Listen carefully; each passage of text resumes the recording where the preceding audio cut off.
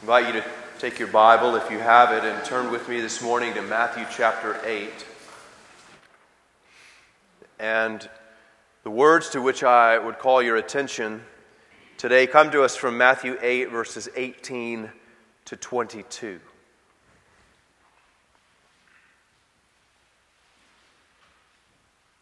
Let's hear now the inerrant and infallible word of the living God. Now, when Jesus saw a crowd around him, he gave orders to go over to the other side.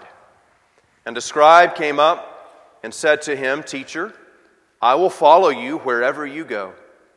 And Jesus said to him, "Foxes have holes, and birds of the air have nests, but the Son of Man has nowhere to lay his head."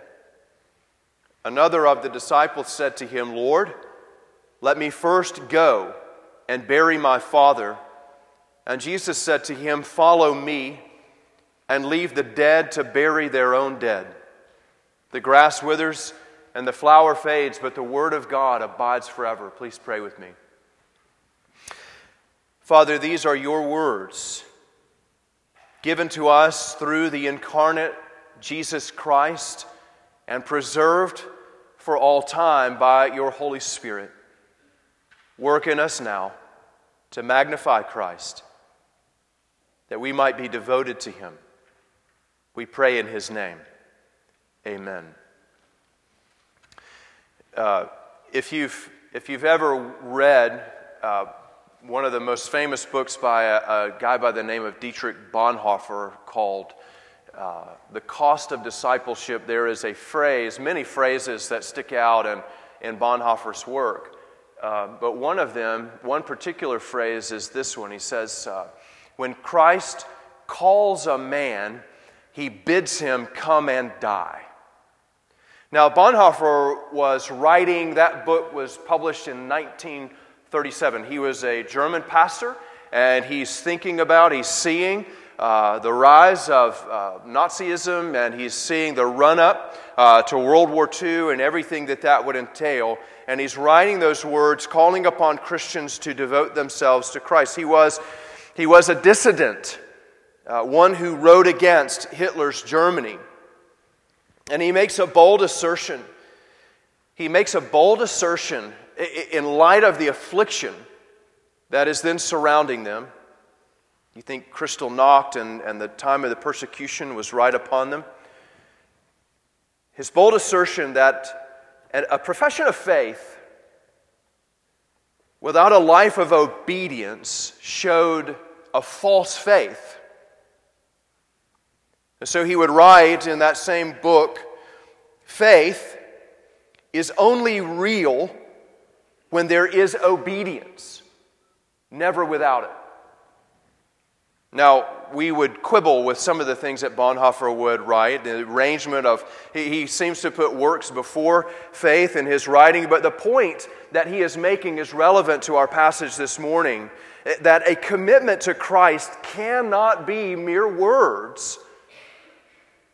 Matthew he's turning our attention now. Remember, we've talked about the healings, and we've seen this giant exorcism take place. I'm sure Peter's mother-in-law was really happy about all these people gathering at the house there, and Jesus is casting out demons. But now Matthew turns our attention, and we think about discipleship. Now, let's make just a note here. Remember that as Matthew, Mark, and Luke, and John have written these Gospels, it is their focus to provide an account of the life of Jesus, okay? But remember also that they have edited that life, and they have selected from all of their memories as the Holy Spirit has guided them. They have taken scenes from the life of Christ, and they have set them down for you in a certain way, not just to record his life, but also to teach you a message. And so here, Matthew turns our attention to the concept of discipleship. And those who come to Christ must come as disciples, not just as those who like to listen to his nice words. And we learn from this that true faith and obedience are inseparable. Because the Spirit who gives us faith also sanctifies us.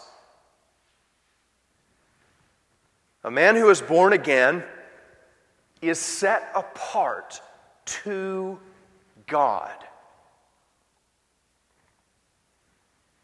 He puts the world behind him and wholeheartedly commits to Jesus Christ. And so, there are two lessons here this morning.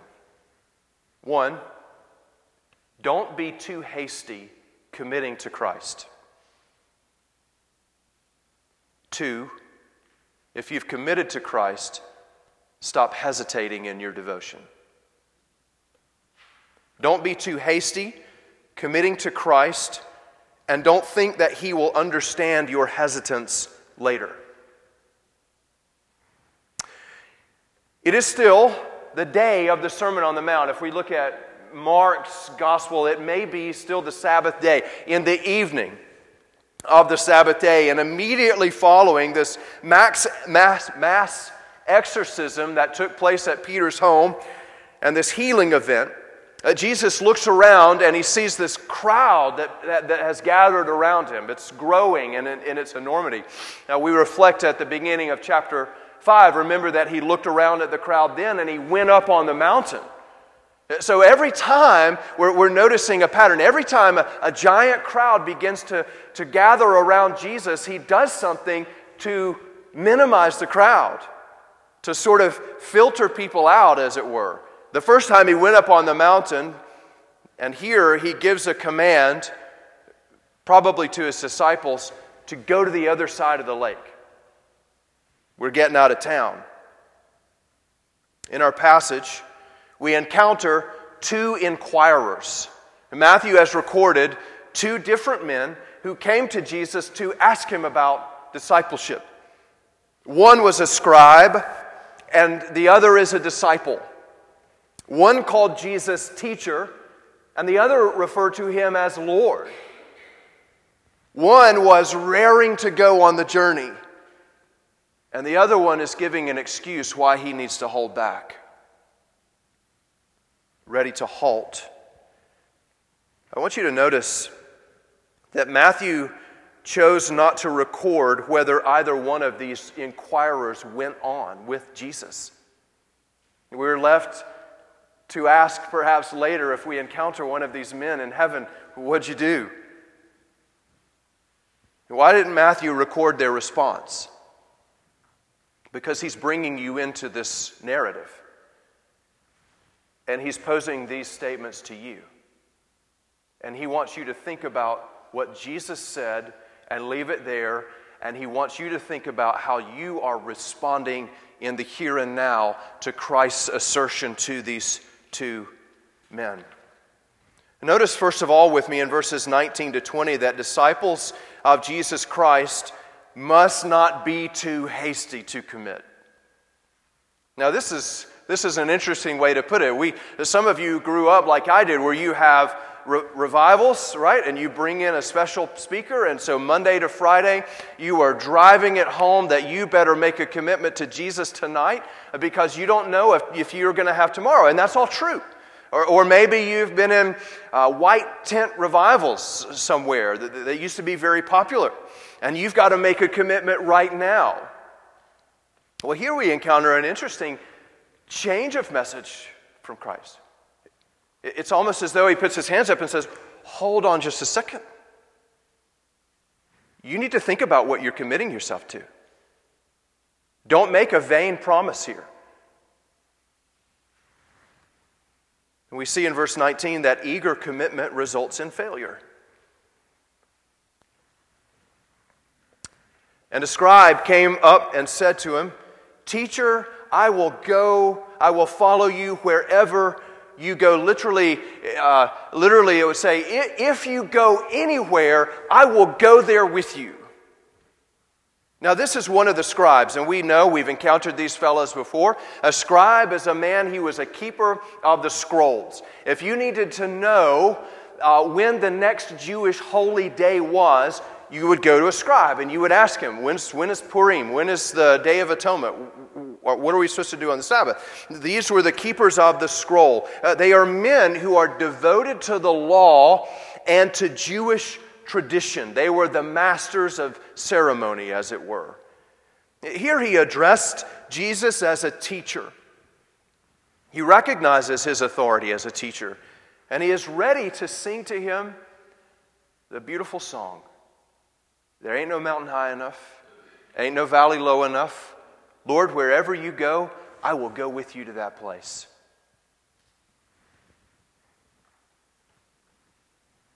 Notice what Jesus says to him in verse 20.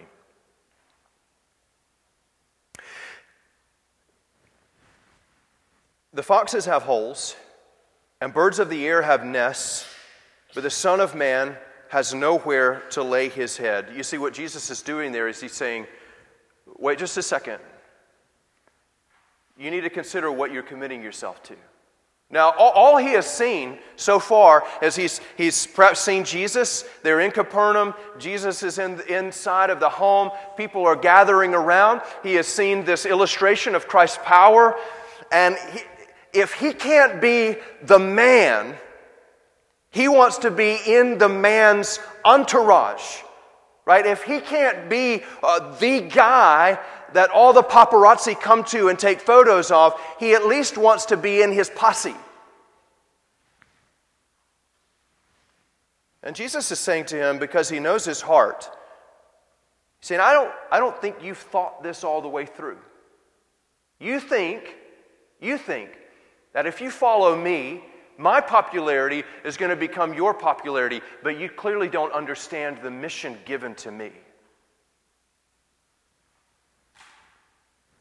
Here, for the first time in Matthew's Gospel, Jesus refers to himself as the Son of Man. Now, that's a significant term. I want you to turn back with me, if you will, to Daniel chapter 7. If you've read the prophets, the latter prophets, you know that Ezekiel especially used the term Son of Man over and over and over again. But the significant place where the term Son of Man occurs is in Daniel chapter 7. You see, Daniel has had this vision, and we've talked about this before. Daniel has this vision where there are 4 consecutive kingdoms that rise up, and each successive kingdom devours the others. And so we have this picture of the Assyrians and the Babylonians and the Medo-Persian kingdom, and then we have a picture of the Roman kingdom that conquers the world. But then we have a final kingdom that comes. Now let's begin reading in Daniel 7, verse 9. As I looked, Daniel he's having a vision here. As I looked, thrones were placed, and the Ancient of Days took his seat. Now, who is the Ancient of Days? Well, that is the triune God. His clothing was white as snow, and the hair of his head like pure wool, and his throne was fiery flames. Its wheels were burning.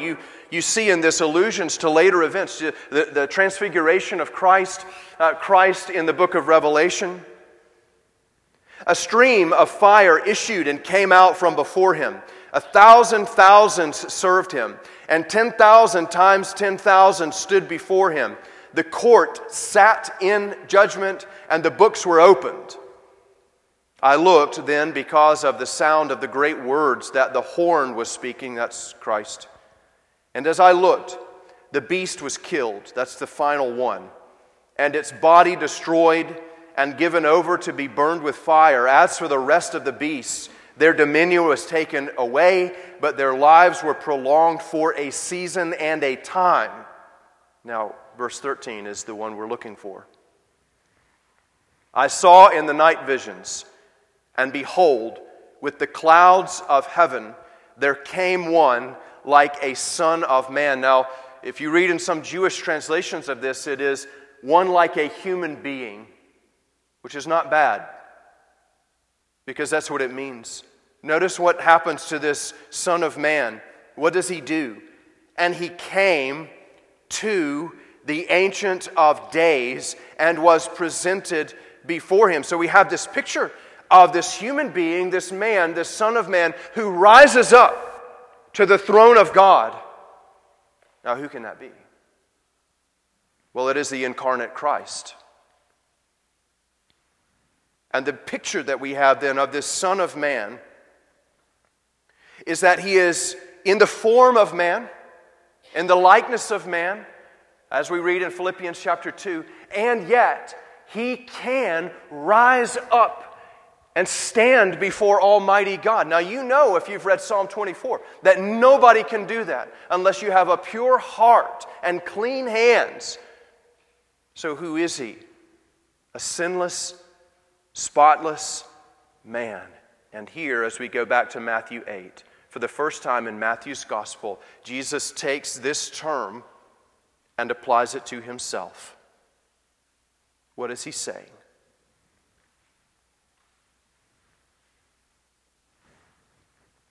You need to understand the mission of the Son of Man if you would follow him. And there's something of, we see then the continuity, how the Old Covenant, the prophecies of the Old Covenant are carrying forward into the New. But Jesus is teaching something to us about a disconnection. Something won't be the same. And we've mentioned as we've watched Jesus, remember coming down from the mountain, and there all of these great multitudes of people are following him. And that's a picture of the tabernacle of God in the Old Covenant, walking, leading the people through the wilderness. That tabernacle in the Old Covenant was destined to stop in a place. God said to the people, I will put my name in a place, and that became Jerusalem. Well, Jesus is saying to this man, you're asking me about a where. You're telling me, if I go over to the river across the Sea of Galilee and I set up my base for operations there, that you're going to go there. But Jesus is saying there is no there. There is no place. There is no stopping point. You see, now we've exchanged the where for a who. The promise of rest for the people of God is not that that tabernacle of God is going to lead us to the blessed Jerusalem. Now the tabernacle of God has ascended up to the right hand of the Father, and he sits there, and we go to him. Our rest is in a person. And so he's saying to the scribe, don't think that you're going to get notoriety and popularity, that you're going to get a place of rest here in this life. As long as you live this life, this mortal life, you will be a wanderer, a nomad. And this teaches us. Matthew is saying, let this roll around on your tongue for just a minute. Think about it. What's he saying to you? He's saying to you that if you would come to him as a true disciple, that you ought not have a high expectation of comfort in this world.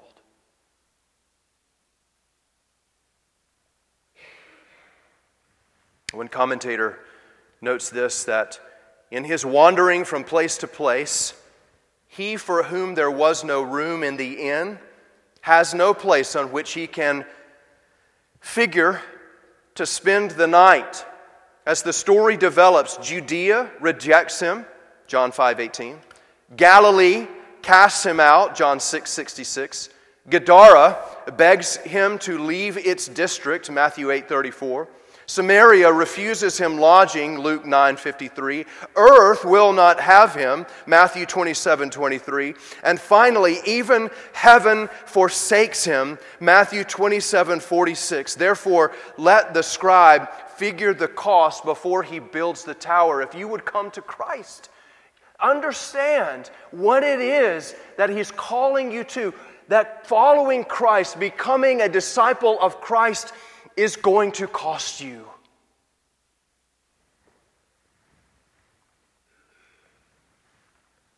Part of that rest that we have in him is that we quit striving to gain this world's riches in order to devote ourselves to Him, the true tabernacle of God, seated in heaven. It is with Him that our journey ends. You should understand, just as Christ intended the scribe, that when you come to Christ, your life will change. It will change. Your connection to the things of this world are going to diminish. They're going to dim to you. Just as Job said, you will cast the gold of Ophir into the dust because you have Christ. Your ambition to get all you can out of this life is going to relax because you see yourself now as a pilgrim. Your cutthroat desire to please men is going to be replaced with a desire to please God. In short, like Christ, you will live for a kingdom that is yet to come. Your life will change. People will reject you. As we go back to the early church, we find that this is true. They suffered under two great persecutions. And one man I encourage you to read is a fellow by the name of Tertullian. Now, he was one of the early apologists, one of the early defenders of the faith, and he's writing to the Roman emperors and the persecutors of the church. He's saying, what you're doing to Christians makes no sense. The things that you accuse us of believing, we don't believe. But I want to draw your attention to one thing that he said in his apology. He said this: the wife, now chaste, the husband, now no longer jealous, casts out of his house. You see what he's saying there? Here's a woman, her husband has patiently put up with all of her infidelity and running around, but as soon as she converts to Christ, suddenly you put her out of your house. This is really happening. The son, now obedient, the father, who used to be so patient, disinherits. The servant, now faithful, the master, once so mild, commands away from his presence. It is a high offense for anyone to be reformed by the detested name. What name is that? Christian. If you call yourself a Christian in the Roman Empire, you're going to be persecuted until you say that I will deny Christ.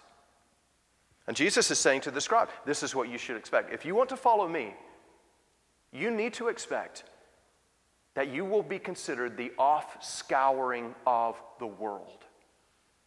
Don't come to me for popularity. Don't come to me for a welcome from the world. You won't receive it. Disciples of Christ must not be too hasty. Secondly, disciples of Christ must not hesitate. Verses 21 to 22. You see now why Matthew puts these things together. He's using this chastisement from Jesus to show you the error on either side of the spectrum. Not only did hasty commitment result in failure, but hesitant commitment also results in failure. And now, if you look at verse 21, another of the disciples said to him, Lord, let me first go and bury my father. Now, so perhaps this is one of the disciples, maybe it's one of the inner circle. As we were going through Matthew chapter 4, Jesus called 4 men there: Peter, Andrew, James, and John. Now, these are probably the same men, the seaworthy man, who are going to take him in a boat to the other side of the sea to get rid of the crowd. So one of these inner circle, maybe it's James or John. Remember that when Jesus called James and John, they left their nets and their father and his servants in the boat, and they followed Jesus.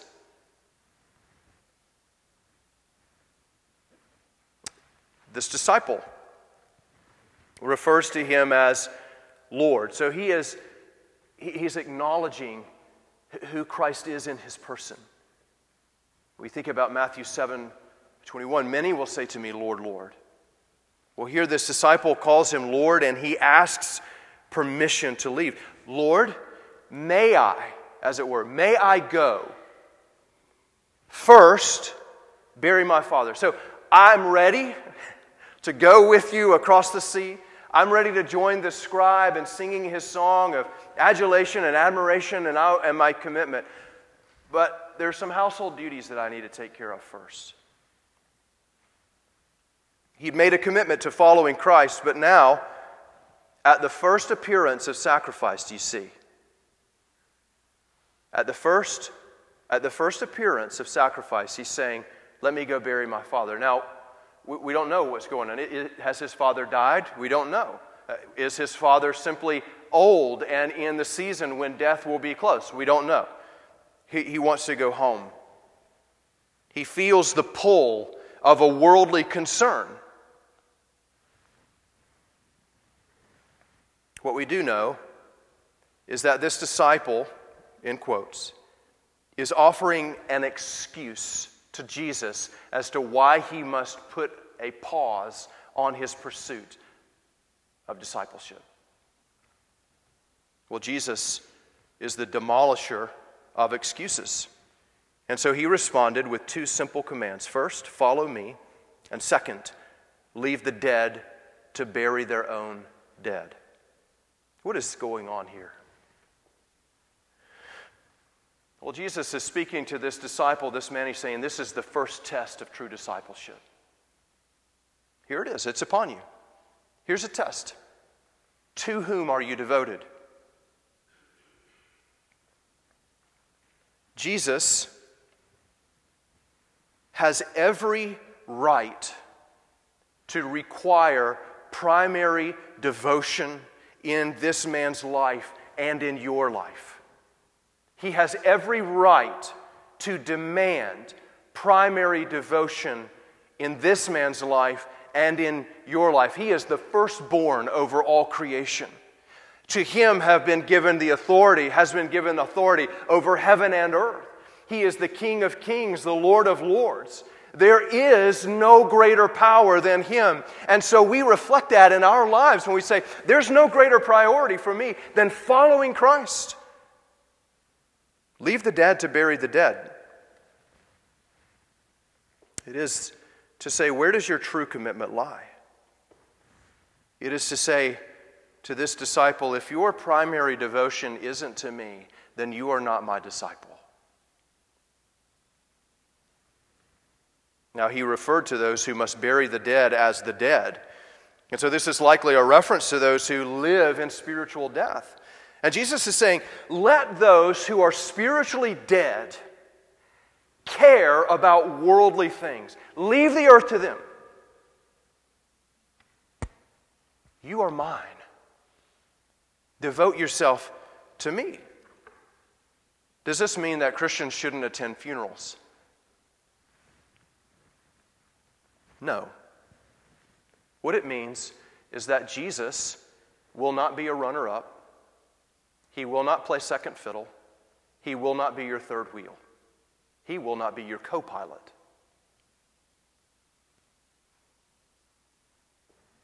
When you come to Christ, you are not walking down an aisle or praying a sinner's prayer. You are making a commitment through faith to devote yourself to this man, to learning from him. So if there is a goal or an ambition in your life that requires you to pause your commitment to Christ, then let the dead pursue that goal. You leave it be. A true disciple will remain committed to Christ. Matthew Henry, in commenting on this verse, he says, an unwilling mind never wants an excuse. What does that mean? If you don't want to go, your mind is all too ready to come up with a reason that you won't go. I can't pursue holiness in my life. I mean, I want to be a little bit holy, but not that holy. I want to be a little bit committed, but not that committed. That might require me to distance some relationships. I might not be able to take that job, and don't you know that that's the only way I'm going to get a promotion? I want to be a little bit holy. I want to be a little bit of a follower. But you cannot come up with a higher priority than devoting yourself to Christ. There's a scene in nearing the end of the book of 1 Kings, and Elijah has to find a successor, and it's going to be Elisha. So Elijah transfers his mantle to Elisha. And now the story is that you see Elijah walking along, and he's got his mantle, and Elisha is over in the field, and he's got 12 yoke of oxen. Okay, this is a big team. He's doing a big job here, plowing. And so Elijah walks over to him, and he takes his mantle off, and he just puts it on his back, and he keeps walking.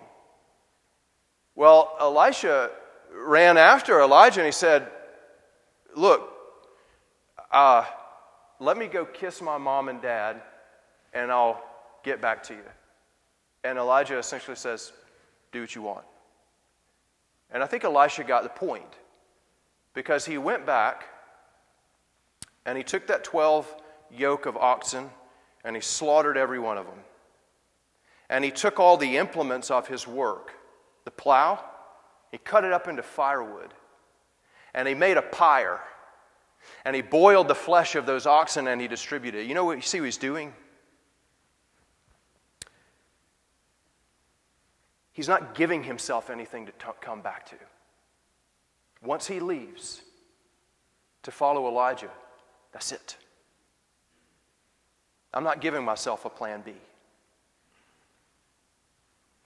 Those who commit to Christ must do so with whole soul devotion. You see, and so Jesus is saying to you this morning, that don't pray the prayer, don't say the words without thinking about what this means. No king goes to war without counting the cost first. 40 billion or whatever it's going to be. Count the cost.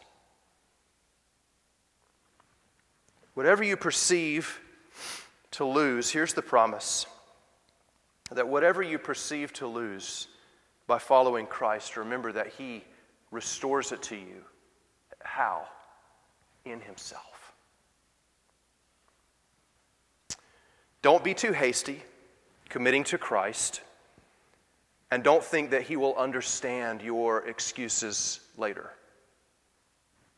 The Spirit of God indwells the true disciple of Christ, and whom the Spirit indwells, He also imparts new loves, new desires, new affections. He transforms our desire for the things of earth and enables us to set our hearts on the Lord Jesus Christ. Some too quickly commit to following Christ without counting the cost.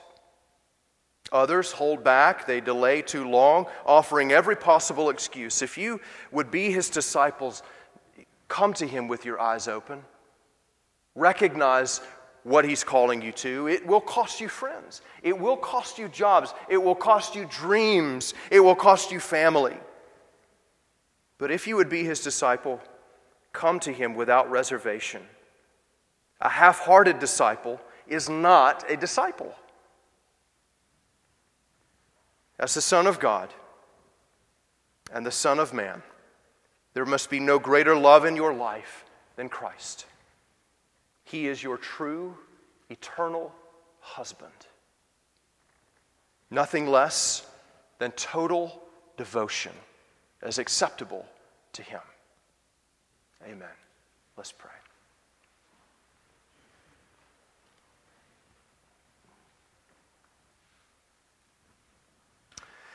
Our Lord and our God, we think about these things, the hastiness of commitment, the hesitancy of commitment, and we recognize that both can be seen in our own lives. We are ready to be your people, but perhaps not quite that holy.